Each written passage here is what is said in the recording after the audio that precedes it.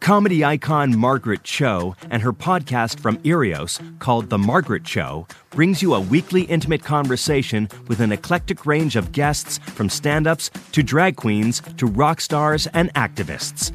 The conversations are organic, hilarious, and she never shies away from subjects like race, sexuality, or politics.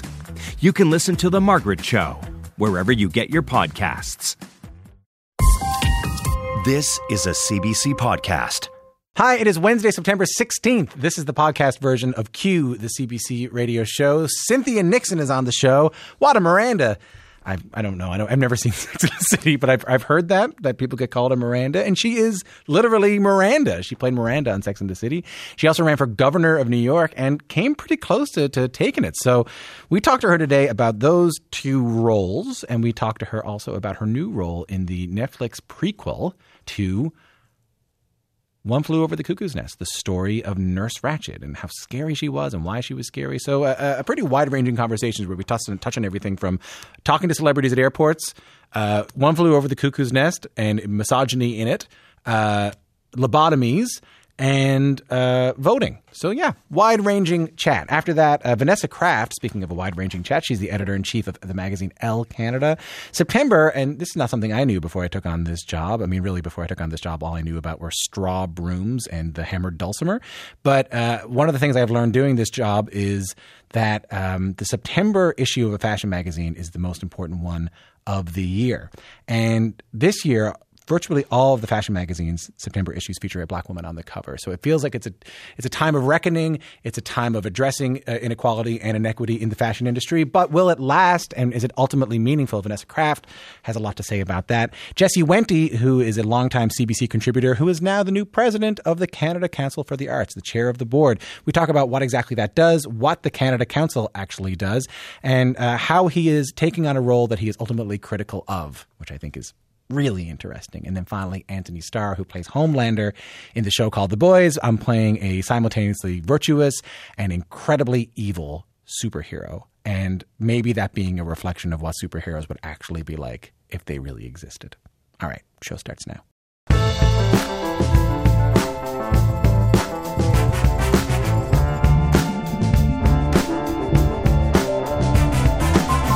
Oh my, welcome to the show. It is Wednesday when the actor Cynthia Nixon sets out to do something. She really gives it her all. And that energy, that given her allness has really taken her beyond, well, just acting.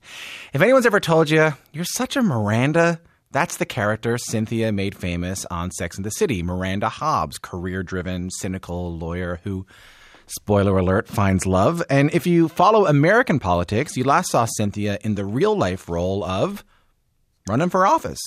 For a while, she put acting aside and ran for governor of New York. She didn't win the election, but she didn't slow down either. Cynthia quickly found her way back to acting. Now she stars in Ratched, a super suspenseful Netflix drama. That's hard to say, super suspenseful.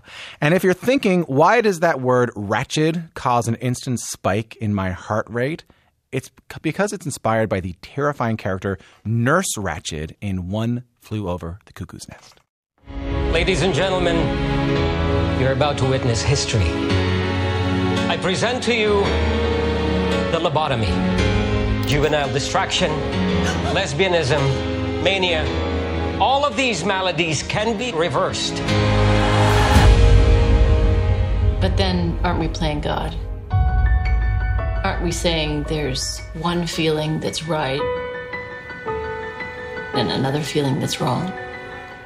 Ooh, that is a bit of the trailer for Ratched, which is sort of giving us the backstory of Nurse Ratched from One Flew Over the Cuckoo's Nest. Cynthia plays Gwendolyn Briggs, the press secretary for the governor of California, who factors into the story. And Cynthia Nixon joined me to talk about it all. How are you? I'm very well. Thanks so much. When did you see One Flew Over the Cuckoo's Nest? I mean, I don't remember. I was young. I was maybe too young to see it. My dad was a huge Jack Nicholson fan, as am I still. And so I remember it being like, I could tell it was a great movie. I was very excited by that ensemble. But it was, of course, deeply disturbing. I think I was around the same age, and I remember watching it, and even that character of Nurse Ratched, I was thinking about this the other day, that like I didn't quite understand my dislike of her, because I think I wanted to like a nurse, and I wanted to like, you know, someone in an authority figure in a hospital, you know? Like she was such a compelling character in that film, of course in the play and in the novel, but like such a compelling and interesting and varied character in so many ways, you know?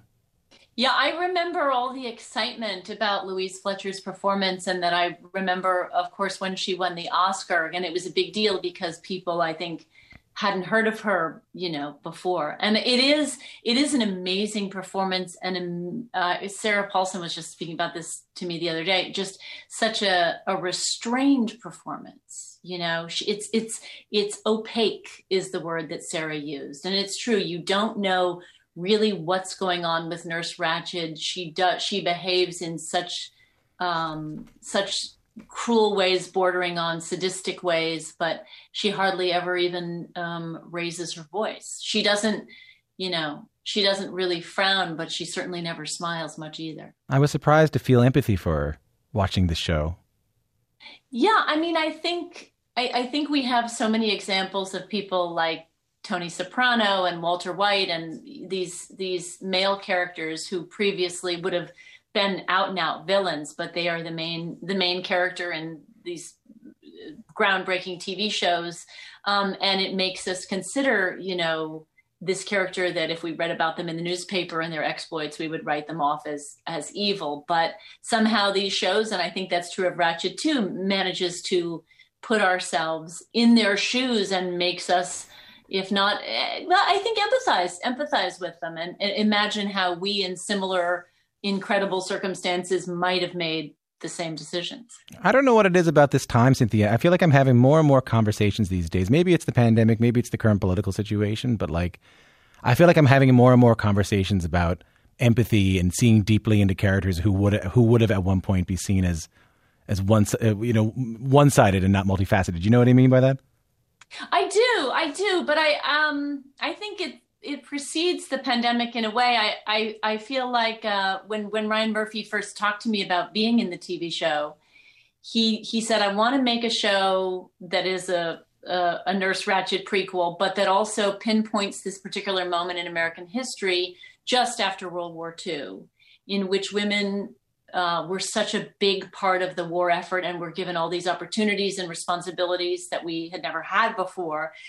And we've carried them out brilliantly. And then as soon as the war ended, we were relegated to our old roles again. And so I think there is a whole spectrum of really powerful female characters who, with thwarted ambition, who have kind of seen the next frontier and tasted the next frontier, but are then the doors clamped shut on them. So I think it's one of the things, sort of what women do or choose to do or are pushed to do when they are wanting to attain, levels of power and to please the bosses above them who are male, and how we view women with power. I mean, I think certainly One Flew Over the Cuckoo's Nest is a great performance and she's a great character, but it's obviously also an incredibly misogynistic film. And, what is the nightmare of the film? The nightmare of the film is there are a bunch of cut up guys,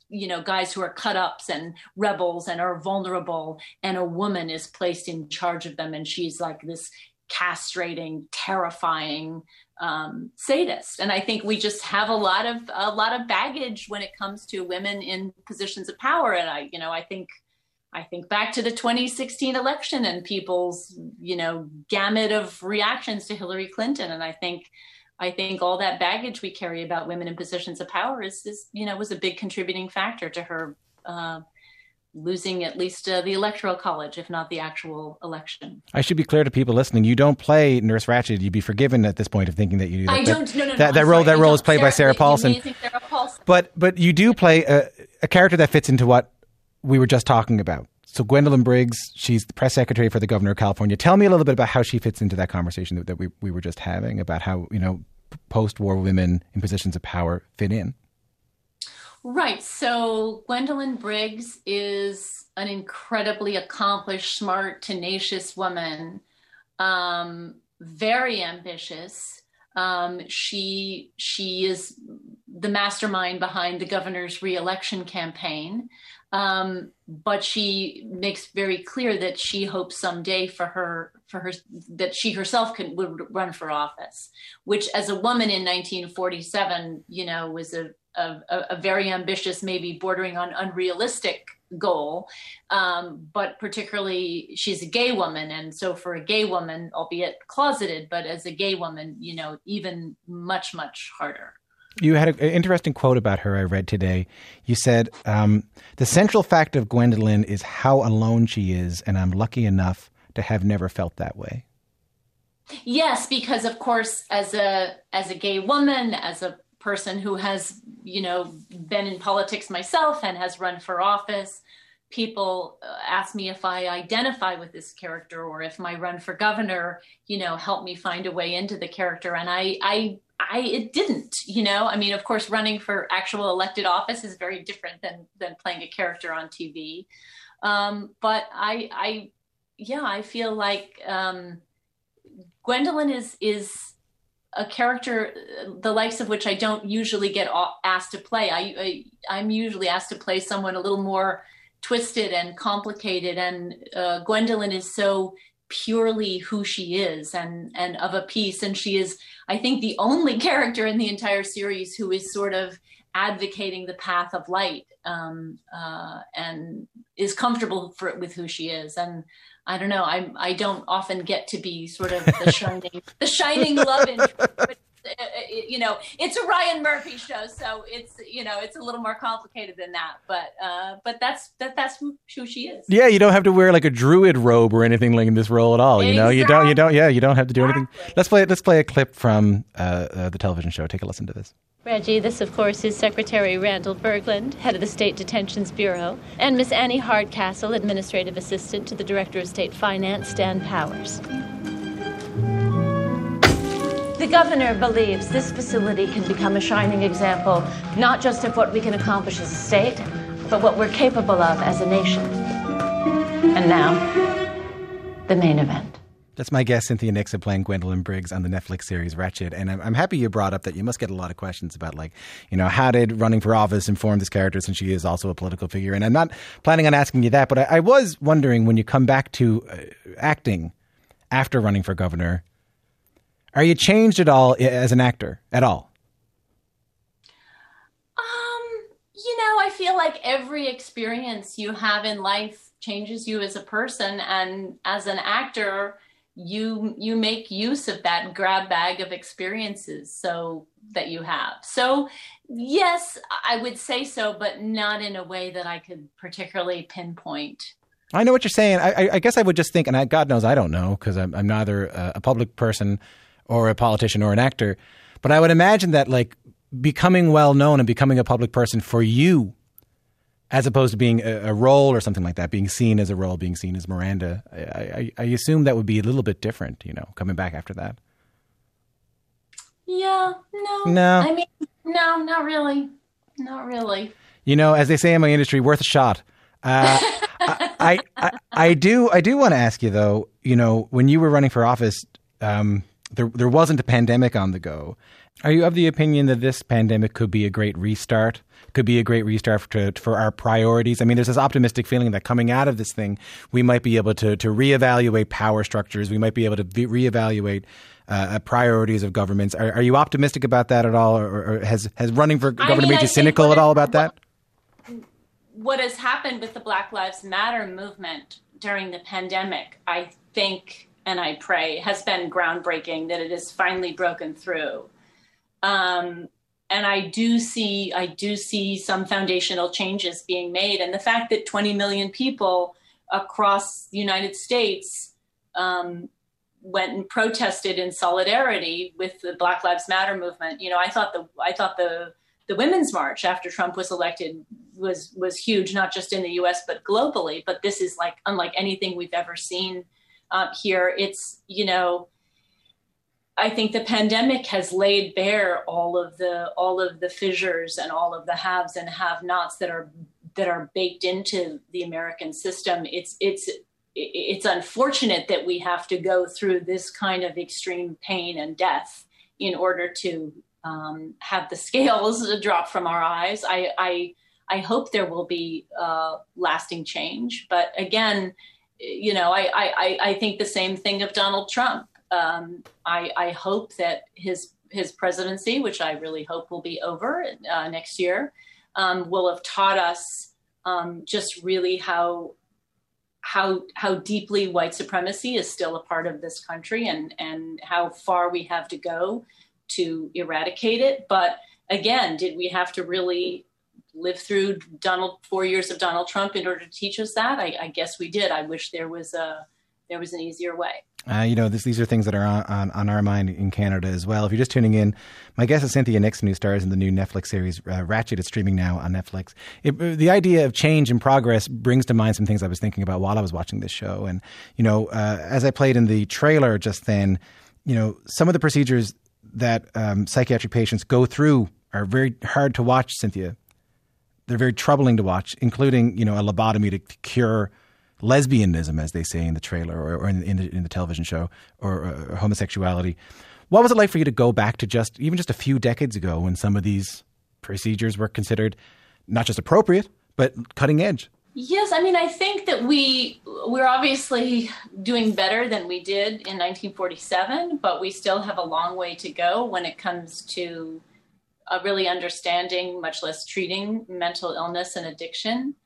I think we still have a tendency to view mental illness and addiction as a moral failing rather than a medical condition. And I think one of the big themes of Ratched is, if there is a part of you that either you don't like or society has told you is wrong, trying to deny it or stamp it out or even cut it out is not going to work. That thing is going to bounce back, bigger and stronger and more determined than before. And so I think that that's, one of the key themes is, as human beings, we have to look at all the different, sometimes disjointed parts of ourselves and accept them and even embrace them. Even if there are some things that we would like to change, we have to acknowledge them and accept them first before we go about trying to change them. I know we only have a couple of minutes left. I did want to ask you that. I'm always very interested in how people relate to the roles that they are known for. And, I've had conversations with actors, and I'll often ask them, when you're going through the airport and someone calls out to you by your character's name, how do you react? And honest to God, you would think this wouldn't have happened, but I've had actors say to me, oh God, I hate it. I won't respond. I won't turn my head. I'm not that person. Leave me alone. I've had other actors say, oh, it's fine. I don't really mind. And I've other actors say, I love it. You have an interesting one because you are so closely associated with Miranda from Sex and the City. It was even, it even came up when you were running for governor. How are you with it? How are you with it when you're walking through JFK and someone calls out Miranda?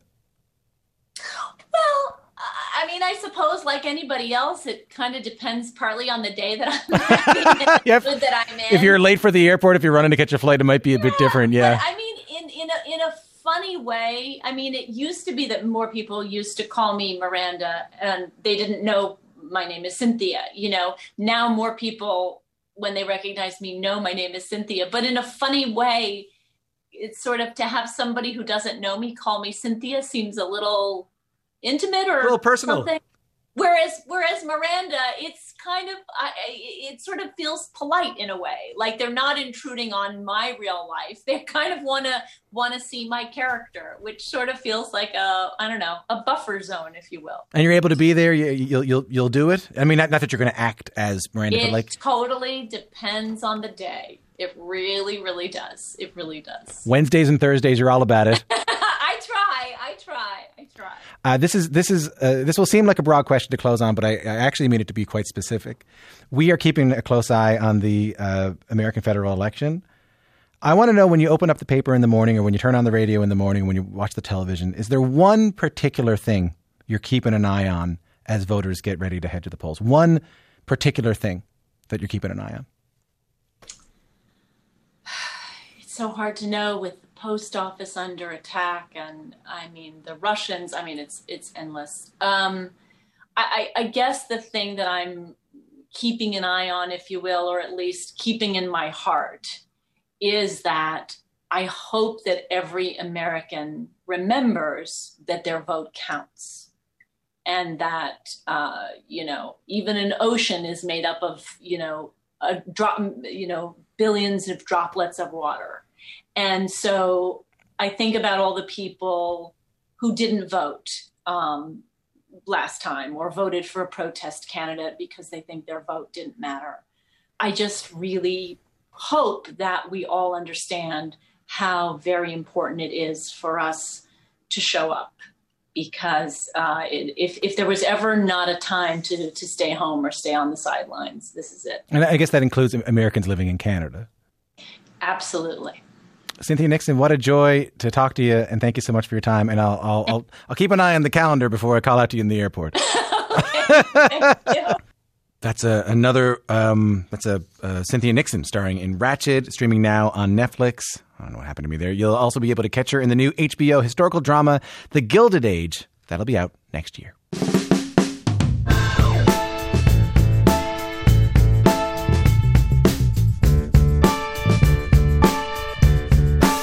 Take a listen to this.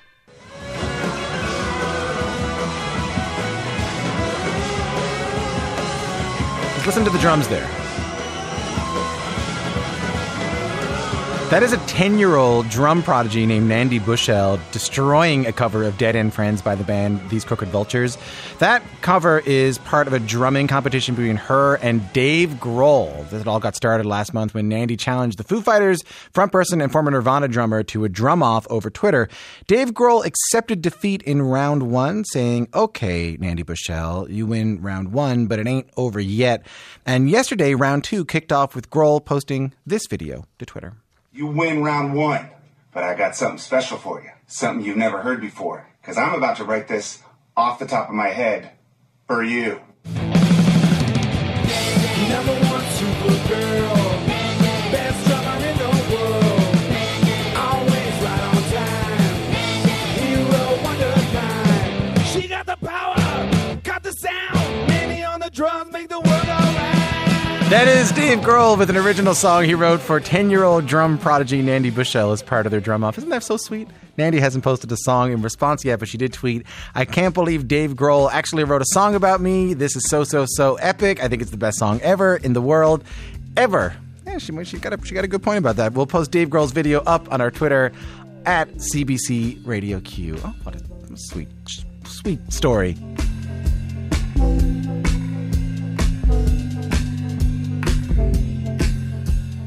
My name is Tom Power. Do you still get that fresh start feeling every September?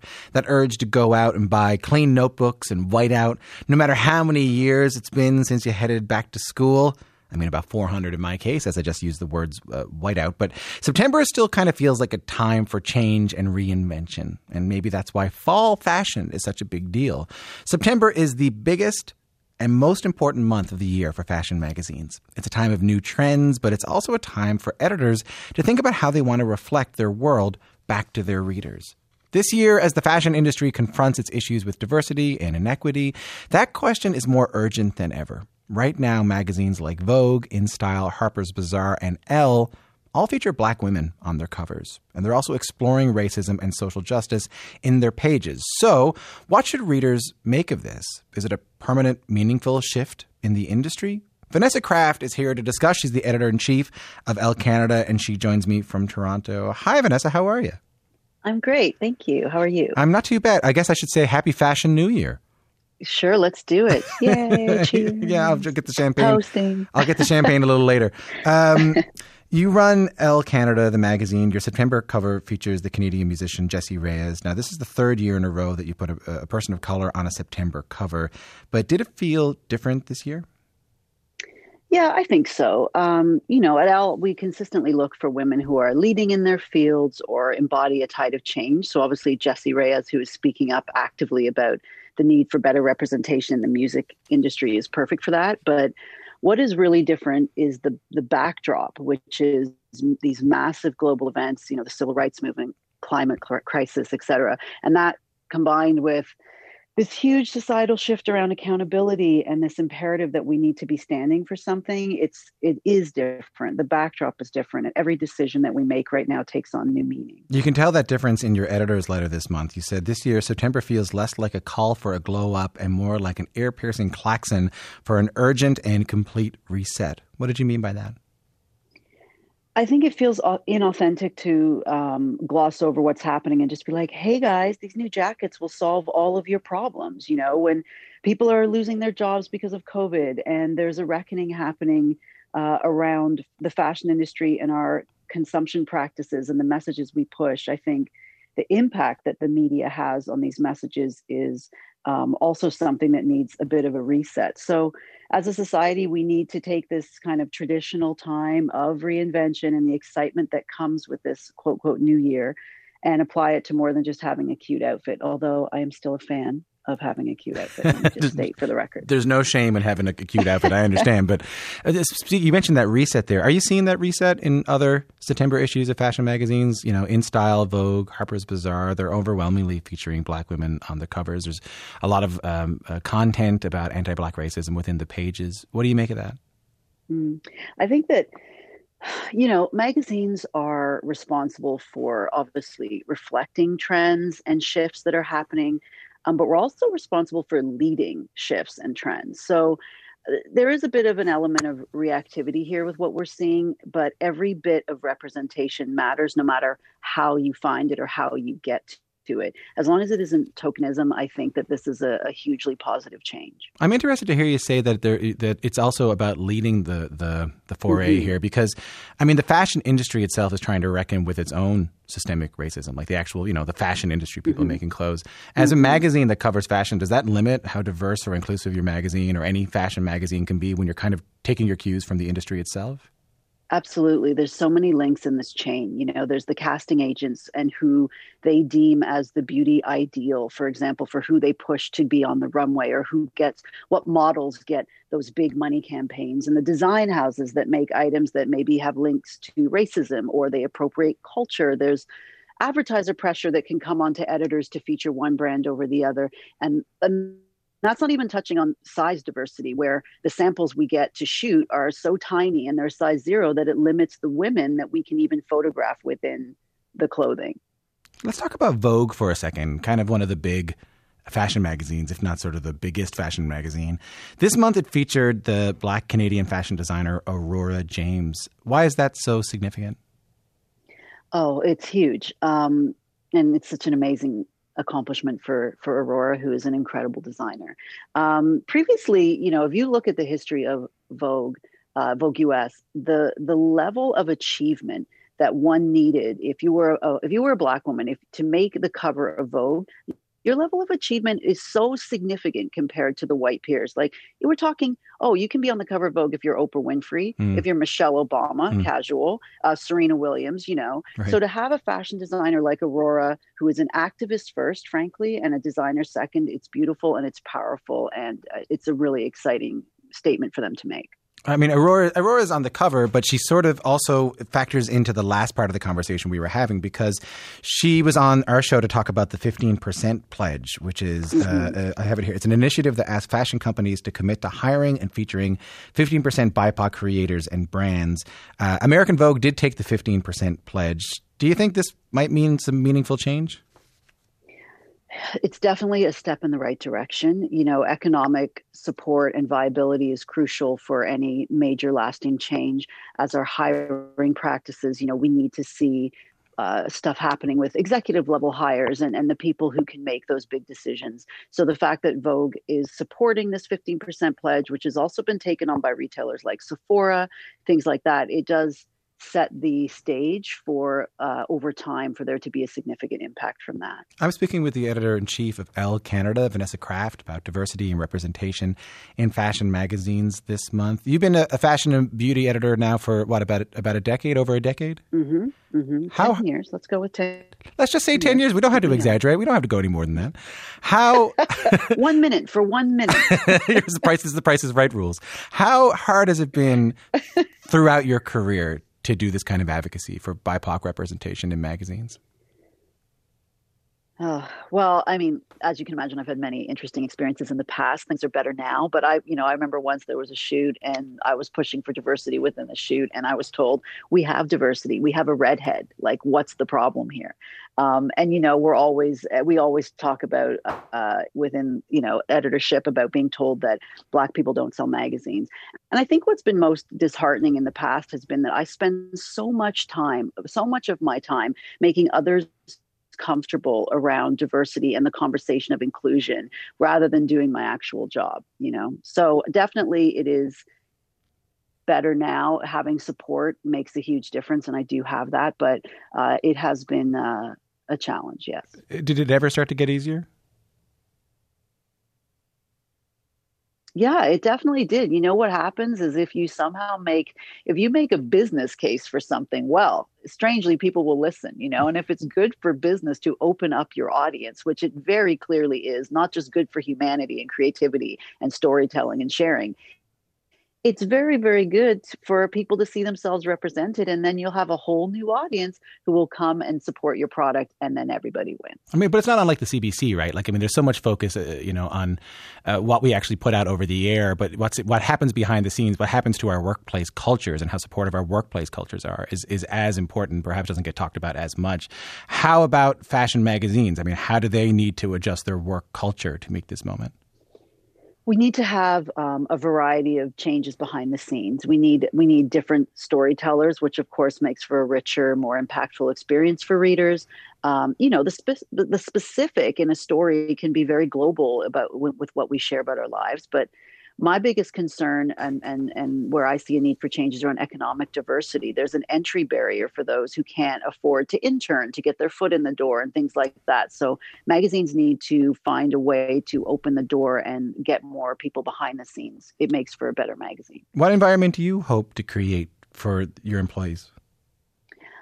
We have a very open dialogue. It's a safe place at Elle to challenge, to question, to speak freely. And I do push pretty high standards for my team. I have high expectations, and we have a very clear vision, so we all know what we're working towards. But it is definitely an environment where it's safe to call out the boss if you don't think something is working. I was about to say, it's you're trying to make a better environment when they come to work, but I realize I just mean over Zoom probably these days. Zoom. Yeah, unfortunately so. In this month's issue of Elle Canada, you say that you were so inspired by a photo shoot of the Black model Veronica Webb in the October 1990 issue of Elle that you cut your hair and you bought a sweater to try and emulate her. When young BIPOC folks are looking at the September 2020 issue of Elle Canada, they see Jessie Reyez and they read the magazine. What do you hope that they get out of it? Well, I hope they, of course, get some good old-fashioned inspiration in whatever that form that may take. But I think the message that I hope that they take is we see you and you're part of the conversation. And most importantly, that you're unstoppable. What do you hope to see after the September issue? What do you hope to see coming out of the fall and going forward? I just hope to see a little bit of a return to fun as well. Like, I think we can have big conversations around activism and huge change. Well, we can also have a sense of escape and a bit of relief from the monotony and craziness of the news cycle. So I hope that everything continues with pushing diversity and inclusion and challenging the rules of what has been done before. Vanessa, it's so nice to talk to you. Thank you. I'm just realizing that your work Zoom calls are probably the best dressed work Zoom calls in all of Canada. Everyone else is wearing pajamas across the country, and everyone there is wearing a smoking jacket or something like that. A smoking jacket. I don't know about that. Yeah, I'm 104 years old, and that's what I think fashion is, but I understand what you mean. All good. All right. All good. Nice to talk to you. Come back again soon. Thank you. Take care. That is my guest, Vanessa Kraft. She is the editor-in-chief of Elle Canada. Sound Off by Critical Frequency, hosted by longtime music journalist Katie Henriksen, brings you in-depth interviews with musicians whose work defies categorization. Katie has licensed full songs from her guests, so listening to the show feels like listening to great music, with the backstory woven in between songs. You can listen to Sound Off wherever you get your podcasts. David Tennant Does a Podcast With, from Something Else, is back for another season. David sits down virtually with the biggest names in entertainment, including Dame Judi Dench, Jim Parsons, Elizabeth Moss, and more. You'll get an inside look at these stars' lives with revealing conversations, surprising stories, and of course, lots of laughs. New episodes of David Tennant Does a Podcast With, available every Tuesday, wherever you get your podcasts.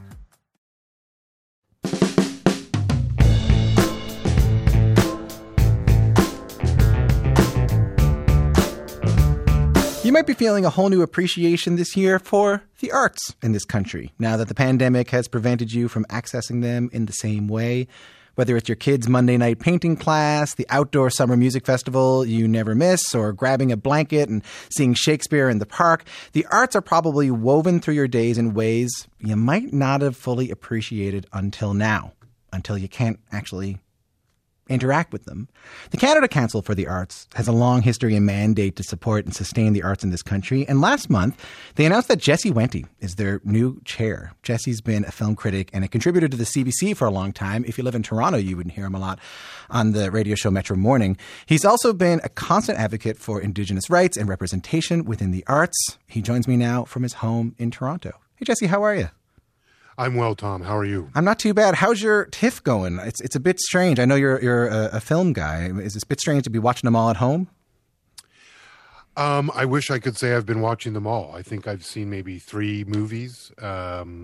So unfortunately, my current career watching movies is increasingly difficult. Yeah, I know exactly what you mean. I want to get to your new role in just a second, but I think we should just maybe lay out the Canada Council for people. For people who are unfamiliar with the Canada Council for the Arts, but who have a sort of a general idea of what it is, what is its primary function? So its primary function is to support arts and culture in Canada, and that's both largely through its granting program. It was founded in 1957, and so it supports both our individual artists as well as arts and cultural organizations. It's part of the Department of Heritage. It's a Crown corporation, and it distributes a little bit more than $300 million a year currently to artists and arts organizations right across Canada. So as the chair of the institution, what's your responsibility? Well, I get to run the board meetings, which is always fun. The primary responsibility for any board member or board chair when it comes to a Crown corporation is to ensure the correct dispersal of public funds, which is what the Canada Council does, and oversight of the governance and of the organizations as well as its financials. And functionally, chairing the meeting is very central to the job. I think the chair also has an opportunity to not individually set the agenda, but at least have a say in how the agenda is set and what sort of vision is set for council. And that, that is certainly true as we're entering a new strategic planning process now.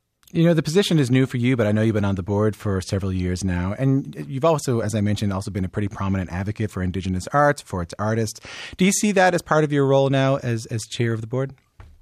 Well, I see that as part of my role in life. So I tend to take that into whatever spaces or whatever I'm doing. That has really been foundational to much of my professional and frankly my personal career. I'm not sure I can separate the two, but of course the chair of the Canada Council for the Arts is also there to advocate for all artists and arts and culture, both to the government and within the system, but also within the council itself. And so for sure, of course, that's what I bring. But whether I was a columnist in Metro Morning covering film or when I used to be a columnist for this very show, I didn't just cover Indigenous arts. I have a broad spectrum of knowledge and connections and relationships. So I look forward to bringing all of that to this position. You say that your ultimate objective as chair of the council is harm reduction. And as you mentioned, not just with respect to the Indigenous community, but all communities that have suffered under colonialism. Can you tell me more about that? Yeah, well, Tom, as I've begun to really reflect on all of the things that I've done and the work that I'm doing, both at the Canada Council, but also my day job as executive director of the Indigenous Screen Office, I view I guess what I view as these sorts of positions and this sort of work as harm reduction, because we're trying to reduce the harm, quite frankly, that capitalism produces in our cultures. And I could point to, especially these days, a myriad examples of the harm that capitalism ultimately does do to so many of us. And I think, unless you're in a position to actually be trying to undo capitalism, which is a huge task and something that as a society, I think we will ultimately have to get to.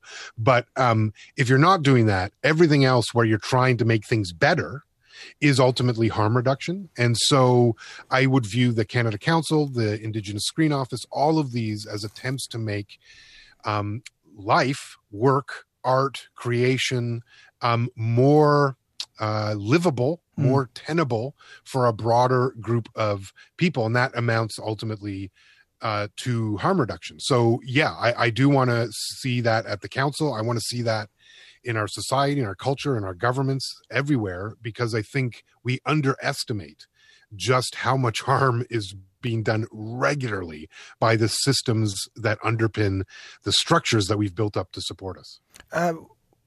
What does that look like in practice? Can you give me an example of what a harm reduction in this case might look like in practice in this job?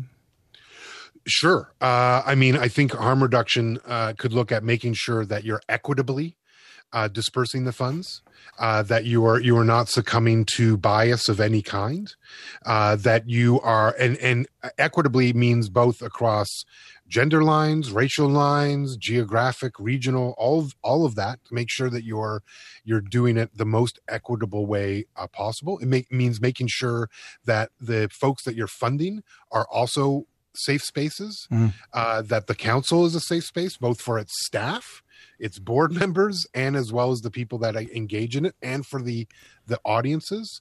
At the ISO, it looks like arguing for narrative sovereignty for Indigenous people, allowing us to be able to tell our own stories and to be in control of the stories that are told about us.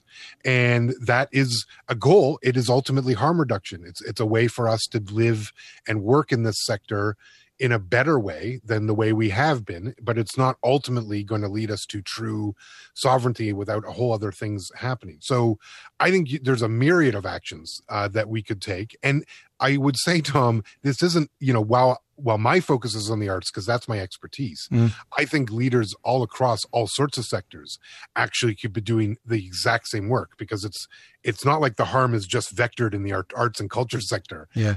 The harm is being done right across all the time. And we need to get to a place where our society understands that causing harm, even for the benefit of others, isn't worth it. You mentioned that, you have to make sure you're free of bias. The people on the board are free of bias. It's such a powerful position. I'm sure that's on your mind. Have you been thinking about blind spots you might have when it comes to advocating for artists who make up this industry? Always. Every moment. And I try to surround myself with people, I wouldn't necessarily call them blind spots, but who have more experience than I do in those areas, and who know better than I do. I think it's very important as a leader to acknowledge that you don't know everything, and that your job is actually to seek out the people who do know. And whether it's me even choosing to take on this role, I absolutely had a circle of people around me to help advise me even in that position, to make sure that I would do it in the best way possible for me. I'm a big believer that we need to live in right relations with each other, with the land, with our animal cousins, with our governments, our systems.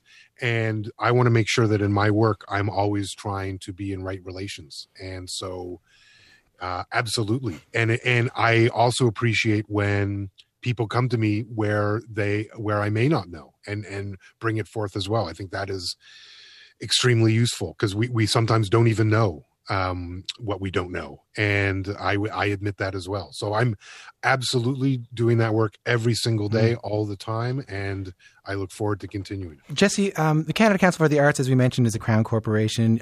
You've been critical of Crown corporations and institutions, not just throughout your career, sometimes during this interview. So I guess just what made you want to take on the job? it was a really tough choice because I did not imagine as a First Nations person that I would ever want to lead a Crown corporation. And I guess what really convinced me was that, as you mentioned, I've been on the board for 3 years. I've worked with the board that exists now. I've worked with the CEO, the executive leadership. I've been extremely impressed about how they work and the efforts that they are making, that they acknowledge that they have a change that needs to be made, and they are actively working towards that. It's only in the last 5 years that the council has an Indigenous specific stream. But in that 5 years, it's gone from funding $6.3 million worth of activity to the expectation by the end of 2021 is 18.9. So 3 times as much. To me, that suggests this is an organization that's actually doing the work. And that gave me the confidence that I could work with this organization, that there was a way for me to increase my engagement from the board by taking on the chair role. And, I do think it is ultimately important that First Nations, Métis, and Inuit peoples begin to take leadership roles even within colonial structures so we can do exactly what I'm talking about, which is reduce the harm that these things do. Because as you say, I'm critical not just of Crown corporations, I'm critical of the entire concept of the Crown. In the last minute we have left, what are your expectations for yourself? I mean, this is a 5-year position, limited options for renewal. What are you setting up for yourself here? I've really taken that 5 years as my window of opportunity to bring about, at least start, if not complete, the change that I think we need and that I think many people understand that we now need. And so I look forward to making those efforts. We've got a strategic plan coming up. The CEO's term will be ending in a couple of years. So those are some big milestones. And I just set myself up to do the best I can for my community and for all communities in Canada and for this land that I love so much. Jesse Wente, thanks so much for your time. Miigwech, Tom. Jesse Wente is the new chair of the Canada Council for the Arts. He's also a longtime film and culture critic. He joined me from his home in Toronto.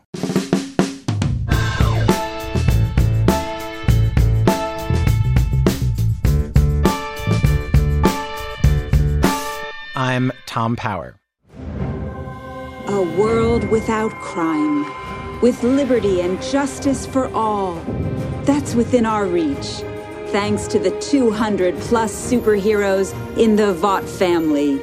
We see a bright future ahead where there is a Vought hero in every town. That's a promo for a fictional stable of superheroes. Their mission? Protecting the people of the United States from evil.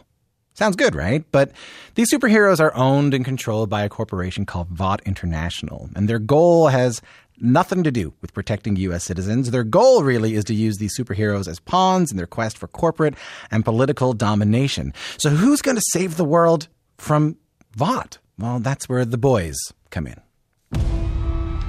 People love superheroes. They swoop out of the sky and save the day. People love that cozy feeling that superheroes give them. Soups lose hundreds of people each year to collateral damage. I've got the boys together. Join us. To do what? Spank the bastards. I'm in. The Boys is also the title of this Amazon Prime superhero series. It's kind of like Justice League meets Guardians of the Galaxy meets House of Cards. And one of the people you meet in the show is this guy called Homelander. And the corporation has this super-powered, super-corrupted supergroup called the Seven. And he's the sort of villainous leader of the group. Antony Starr is the guy who plays him. You might remember Antony from the crime action series Banshee from a few years back. Season 2 of The Boys just premiered earlier this month. And it's a joy to have Antony Starr with me now. How are you? Hey, how are you, man? I'm great. It's nice to talk to you. I should say I called him a Homelander, a megalomaniac, but that's not really how he's seen by everybody, right? Yeah, it depends. I mean, it would not by himself. Maybe I think everyone else can lean into that a little more. But what a joyful part this must be for you as an actor, because you get to play this. I should be clear, Homelander is sort of this superhero, Captain America style, like altruistic hero, but then he's also kind of secretly evil. So in this role, you kind of have to do two things at once. I imagine that's a real gift for an actor. Yeah, it's incredible. It's honestly, it's the gift that keeps on giving in so many different ways, you know. And I'm so happy that we've had a positive response thus far, because we get to keep doing it. I mean, I just haven't had this much fun in a role. I'm possibly ever, you know. It's just being someone basically a narcissistic sociopath is just so much fun, and you get to do so much crazy stuff. So yeah, it's a ball. So let's talk a little bit about the plot. I just want to run it down for people who haven't seen the show yet. The show is set in a fictional world. Superheroes are big business. Homelander and his teammates, the Seven, are owned by a company called Vought International. How does the fact that they're owned by a corporation show up in the superheroes and what they do?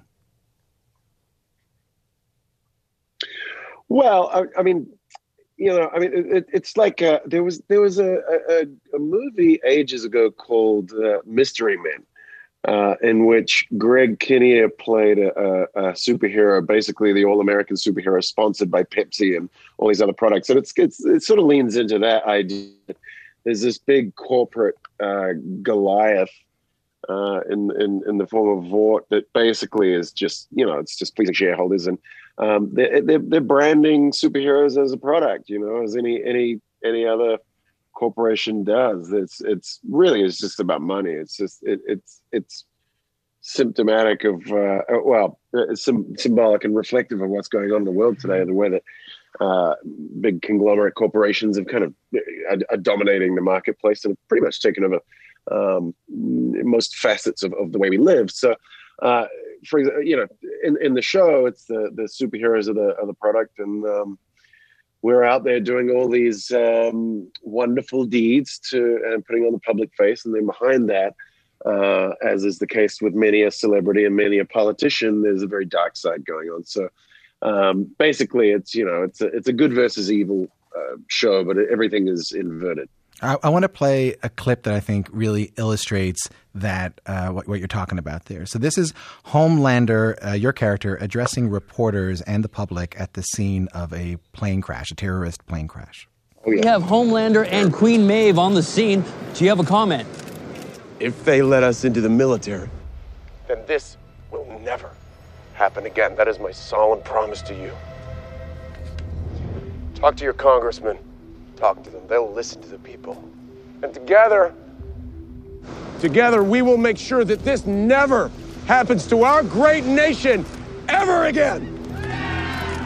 God bless you. God bless America. We hear you, Homelander! And I hear you, brother! I hear you! That is a clip from The Boys starring my guest, Antony Starr. Antony, like, that is one of the scariest parts of the show to me. And I want you to run down why, because there's obviously, it sounds like you're giving a speech about you feel so sad for this tragedy. Tell me a little bit about, like, Homelander's MO in that moment. In that moment, there's been a hijacking over I think it was over the Pacific. I can't quite remember. Anyway, there was a hijacking. Queen Maeve, which is another superhero in the Seven, and myself, Homelander, have busted onto this plane, killed the hijackers, and then accidentally Homelander lasered the controls of the plane, and so the plane is actually has gone down. And we made the choice prior to the plane going down. Well, I made the choice that we had to leave all the passengers on board. So I think there was, 240 odd people on board, and they all died. So this whole speech is a spin on Homelander's part, basically to try and salvage, pun intended, salvage something from the wreckage and spin it politically, because Homelander's big MO underlying all this, or one of them anyway, in his quest to become a god, or seen as a god. Part one is to get superheroes installed as a centerpiece of the military. So he basically is making a speech to play on patriotism and their fear, to try and accelerate the superhero's entry into the army. It's so scary to see him turn like that and how effective it really is. And the show's title, The Boys, is a reference to its protagonists, these civilians played by Carl Urban and Jack Quaid, among others. They're hell-bent on taking down Homelander and the Vought Corporation. And, you know, you mentioned earlier it's sort of the battle of good versus evil, but it's reversed. But it's even maybe... It strikes me as even more complicated than that because, you know, superhero shows tend to build each episode around one particular battle that the good guys inevitably end up winning. But even if it is the boys who are these vigilantes, or whether it's the seven who are these superheroes, it can be really hard to tell who you're rooting for sometimes on the show. And sometimes you're rooting for both sides, and sometimes you're rooting for neither of them. How do you see it? Agreed. Yeah, I think let's call it a spectrum. There's certain characters that are very obviously and unambiguously bad, like myself. You know, I am the villain from the audience perspective, and there's another character on season 2 that's come in that makes Homelander look good almost, played by Aya Cash. It's a character called Stormfront, who's very, very clearly a baddie and not a goodie. But then you've got characters like Butcher, played by Carl Urban, a fellow Kiwi, he's ostensibly he's the good guy, but he's actually technically he's a serial killer. He's murdered people. You know, he does the wrong things for the right reasons. So he would fall somewhere, you know, quite far away from good guy or bad guy, somewhere in the middle where, you know, he faces these moral dilemmas and puts other people around him, specifically the boys, into these moral dilemmas. And then you've got other people who are clearly good, like Starlight, that is on the other end of the spectrum. So it's really, it's a pretty checkered sort of game that we're playing. And the board shifts quite a bit between characters, but also within the worlds of each individual. You know, it's quite a Homelander, for example, might do the wrong thing for the right reasons, but it's just for him. Everyone else would see it as, yeah, that's clearly the wrong thing to do, and clearly it's a bad act. But then it is, in his mind, it's for the right reasons with his twisted sense of loyalty. So it is it's a pretty complex moral environment that we dapple around in. If you're just tuning in, my guest is Antony Starr. He plays the megalomaniac, villainous, but altruistic superhero Homelander on the hit series The Boys on Amazon Prime. I've heard you talk about how it was important for you to have a say when it came to fleshing out Homelander, this character, the show's storylines. Where do we see your vision for Homelander in the second season? Well, I tend to stay out of the storylining. That's nothing to do with me. But when it comes to scenes and detailing and underlying emotional and spirit, you know, the nuts and bolts of the character and how that might affect scenes. We got a great boss, Eric Kripke, who's very collaborative and wants input. So I tend to chip in more there. So as far as where the character is going to go, you know what? I leave that up to the very skilled bunch of writers that we've got. And the only thing I know about Homelander in season 3, which we've already been picked up for, which is great, is Eric came up to me and I asked where we could possibly go with this character. And he said, Homelander season 3, 2 words, homicidal maniac. So I don't know exactly where that's going to go or what specifics of what that means, but judging by, you know, I mean, I thought we'd already done that. So if that's not Eric up to now, if what we've been doing isn't Eric's idea of homicidal maniac, I'm very excited to find out and slightly terrified to find out what homicidal maniac does mean to him. What conversations were you having when you took on this show? I mean, did they talk to you about, like, hey, this might be what superheroes would actually be like in this sort of corporate controlled world that we sort of live in? Yeah, I mean, there's obviously there's a lot of parallels that are being drawn to celebrity and politicians and the corporate environment, the corporate economic, corporate environment, and our popular culture as well is just so geared up around celebrity and image and the falsehood that often goes along with those images, and the realities of maybe a slightly more realistic take on what absolute power would absolutely do. I think all the superhero stuff is so it's so correct, and it has to be, because we've got these characters whose moral compass sits at true north, and they can't deviate from that. Whereas we are really straying into different areas that are much more complex and much more reflective and honest about what's really going on in the world.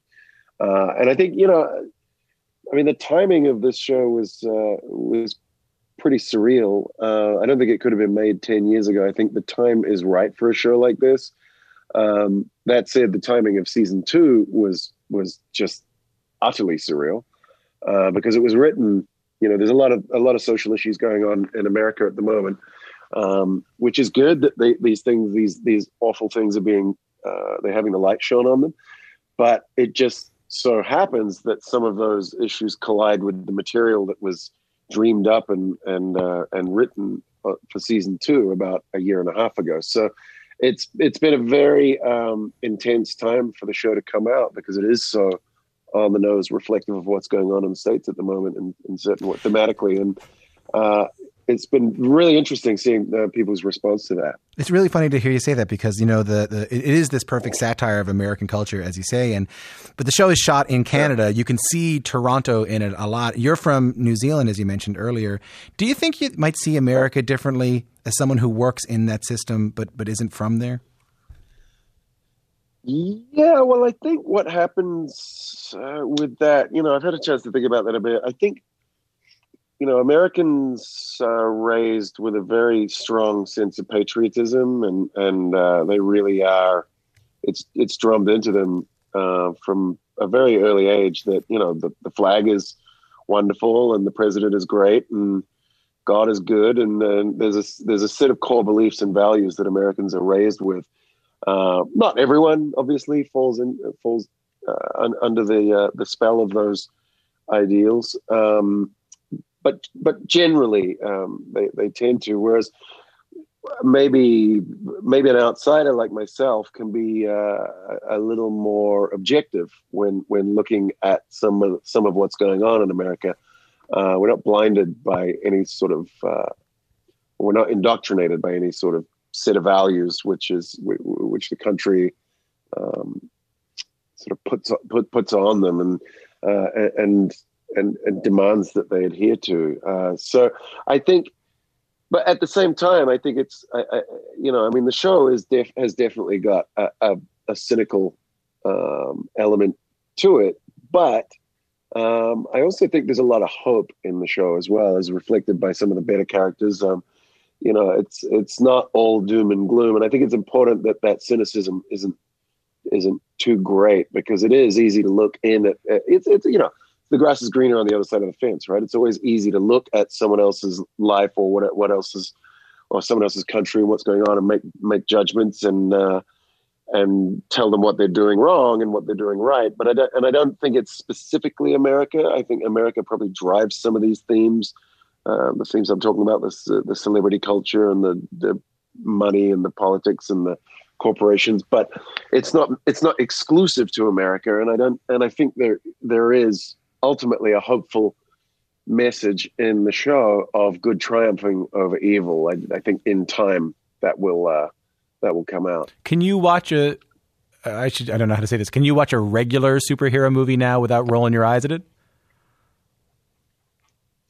Funnily enough, I literally, because I'm quarantining in a hotel in Bulgaria at the moment, and I've been in here for about 4 days. So I watched Avengers today, and all I could think was, "Wow, this is really great."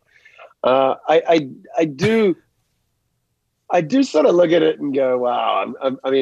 I love the show that I'm doing, and I really enjoy it. But without those movies, without the culture, the pop culture and the comic book culture that is already out there and is so big in the world and so prevalent, without that, we don't exist. So, I'm very affectionate towards those things. But I do love being in a show that isn't a slave to those very, very politically correct masters. It is. Yeah. I wonder if you're going to run into one of them on an elevator sometime. I'm sure I will. And you know what? I love all that stuff. I mean, I grew up with this stuff as well. Maybe not grew up with it, but well, yeah, to a certain extent. Not the modern films. I'm too long in the tooth for that. But we all grew up with these superheroes and these. I mean, they've been around forever. So I love what they're doing. I love what those what Marvel's doing, DC, what they're doing. I think perhaps there's.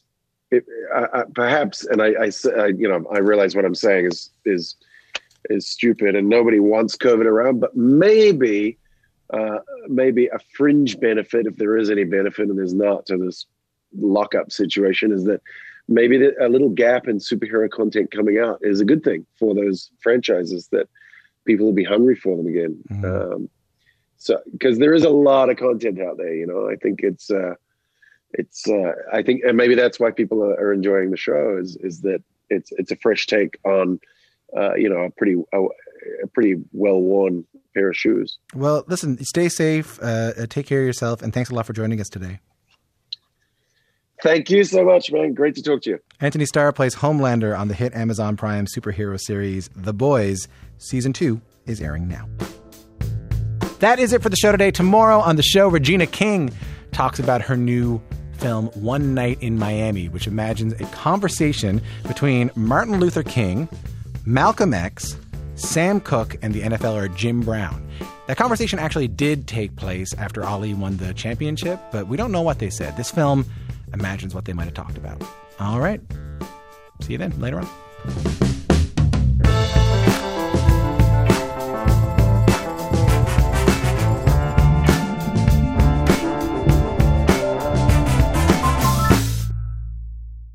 For more CBC podcasts, go to cbc.ca/podcasts.